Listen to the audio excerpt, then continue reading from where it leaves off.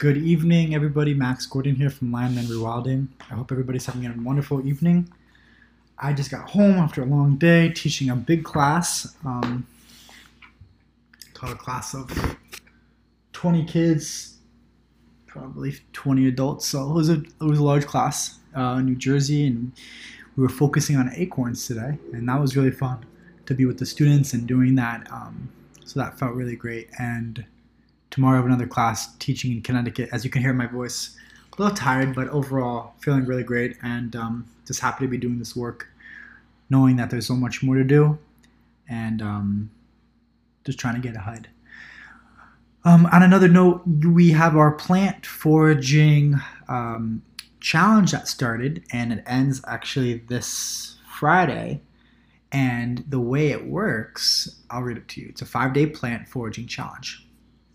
Day 1. Challenge. Find a field guide or reliable online resource on wild edible plants. Identify 3 common edible plants in your area and learn about their characteristics, seasons, and potential uses. I'd recommend Arthur Haynes, Roger Hammer, and Samuel Thayer as producers of reputable plant foraging guides. Number 2 is foraging basics, learning about ID, learning about observation and your senses, kind of exploring. Day 3 is on wild plant foraging, so noting some toxic lookalikes and learning about just safety in general, learning about also how to process plants and anti-nutrients.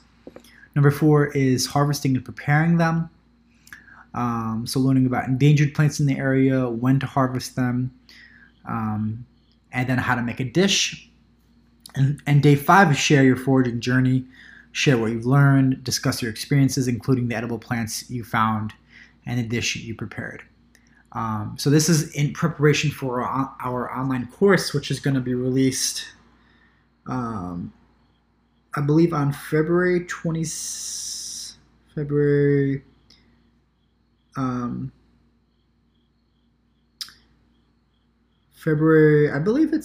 I think it's February 22nd.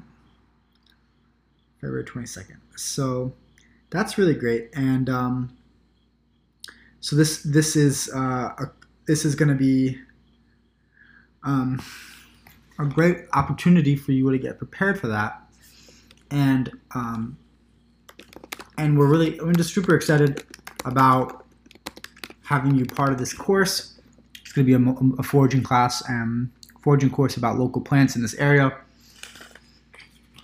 About 8 different plants, along with some different videos on preparing things, and some handcrafting of different tools.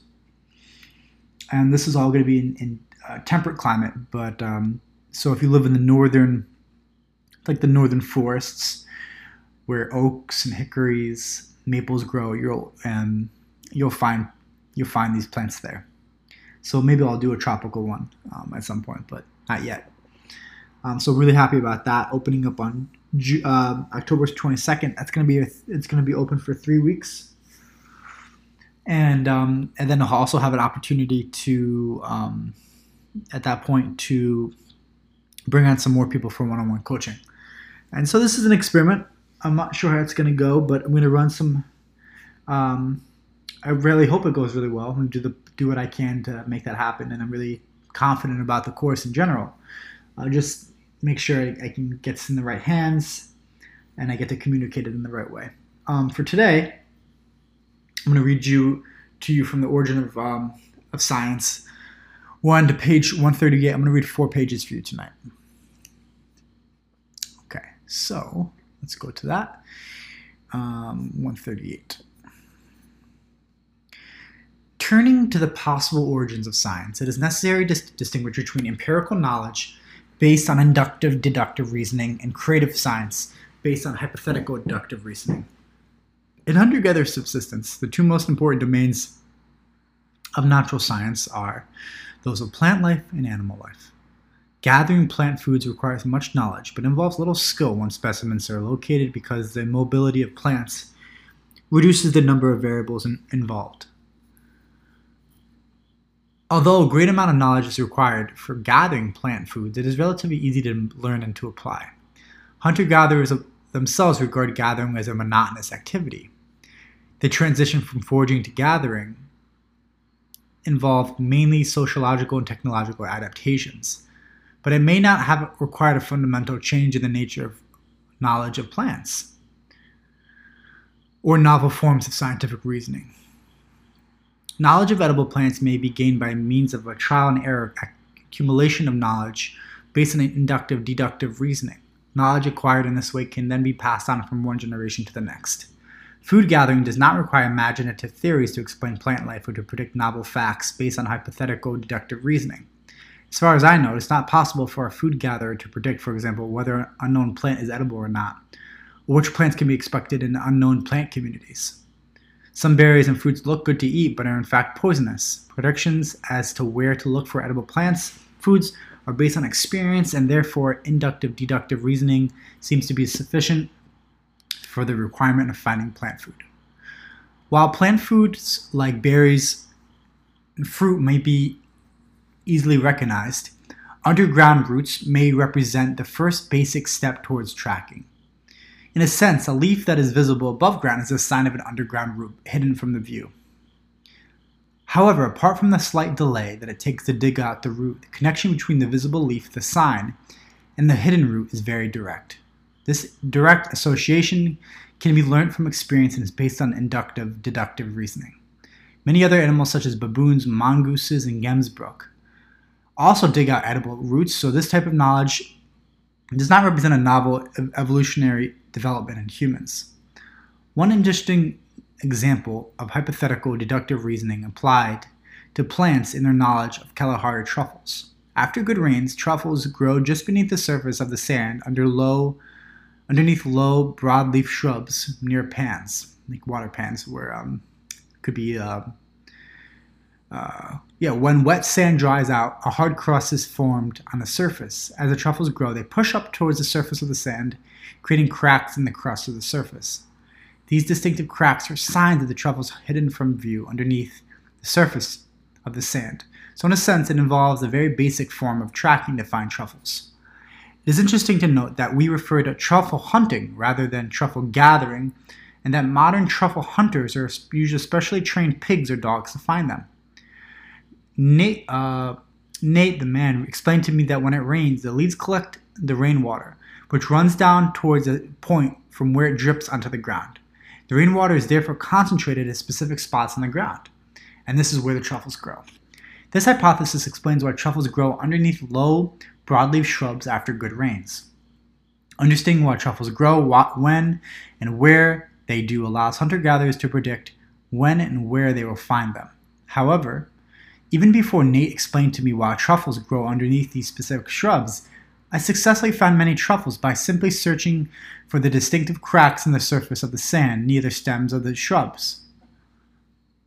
Hunter-gatherers who learned by trial and error, inductive-deductive reasoning, that truffles are associated with specific plants would have been able to find them quite easily. Knowledge of underground roots and truffles demonstrate continuity between plant food knowledge and the recognition of plant signs based on inductive-deductive reasoning. Searching for roots and truffles may represent the most basic form of simple tracking, but while hunter-gatherers may apply hypothetical deductive reasoning to the plants, it is not clear that they need to. Once humans developed this ability, they would have applied it to plants as well. But it may not have been a necessity for survival. Plant food gathering, therefore, does not explain why humans needed to evolve the ability to do creative science. Hunter-gatherers seem to know from past seasons when and where to go look for truffles, so knowledge based on trial and error, inductive reasoning would have been sufficient. Other animals which do not practice creative science are perfectly capable of finding truffles, roots, and other plant foods. While plant life is relatively static, animal life is dynamic, involving a multitude of variables that are continuously changing in real time. Animals are not highly mobile, living in complex communities, but also actively avoid hunters. Apart from involving knowledge based on direct observation of animal behavior. Both simple and systematic tracking also involve knowledge founded on the recognition of signs and the association of particular signs with specific animals and their observed behavior. Since such knowledge is derived from direct observation and association, it is essentially based on inductive-deductive reasoning. The reasoning processes involved in systematic tracking probably do not differ fundamentally from those used by predators who track down their quarry by following a scent trail. The main difference is that while other predators rely on their sense of smell to follow scent, human systematic trackers must rely mainly on sight to detect signs that are very complex and sparse. The greater complexity of signs may require more extensive knowledge and skill to recognize, but the mental processes involved may well be the same. The transition from systematic to speculative tracking, however, may have involved a fundamentally new way of thinking. Apart from information based on direct observations and recognition of signs, speculative tracking also requires an interpretation of signs in terms of creative hypotheses. The speculative tracker creates imaginative reconstructions to explain what the animals were doing, and on this basis makes novel predictions in unique circumstances. Speculative tracking involves a continuous process of conjecture and refutation to deal with complex, dynamic, ever-changing variables. Speculative tracking requires, however, hypothetical, deductive reasoning and may therefore explain how, through natural selection, humans evolved their ability to do great creative science. Well, yeah, I'm a little tired today. My eyes are pretty tired, but I'd like to examine that more in terms of what he's talking about. It seems like there's a little bit of bias towards only saying that, it's like saying chicken or the egg, did hunting or gathering come first, which is one subject. And another subject is, he's not really acknowledging, in my mind, he's not really acknowledging the plant foods that the indigenous people eat. It was mostly just, which is fine, but there was a lot more to be said about probably that he doesn't know about the plant foods in general, and curious to look into that more. I hope this was helpful. For next week, I'm going to be continuing to read from this book, and by next week, the plant foraging challenge will be over, but there will be that. We're looking forward to the course coming out. So just stay in touch with us, and I look forward to hearing back from you all. And thank you so much for listening, and I hope you have an amazing, amazing evening. Thank you so much.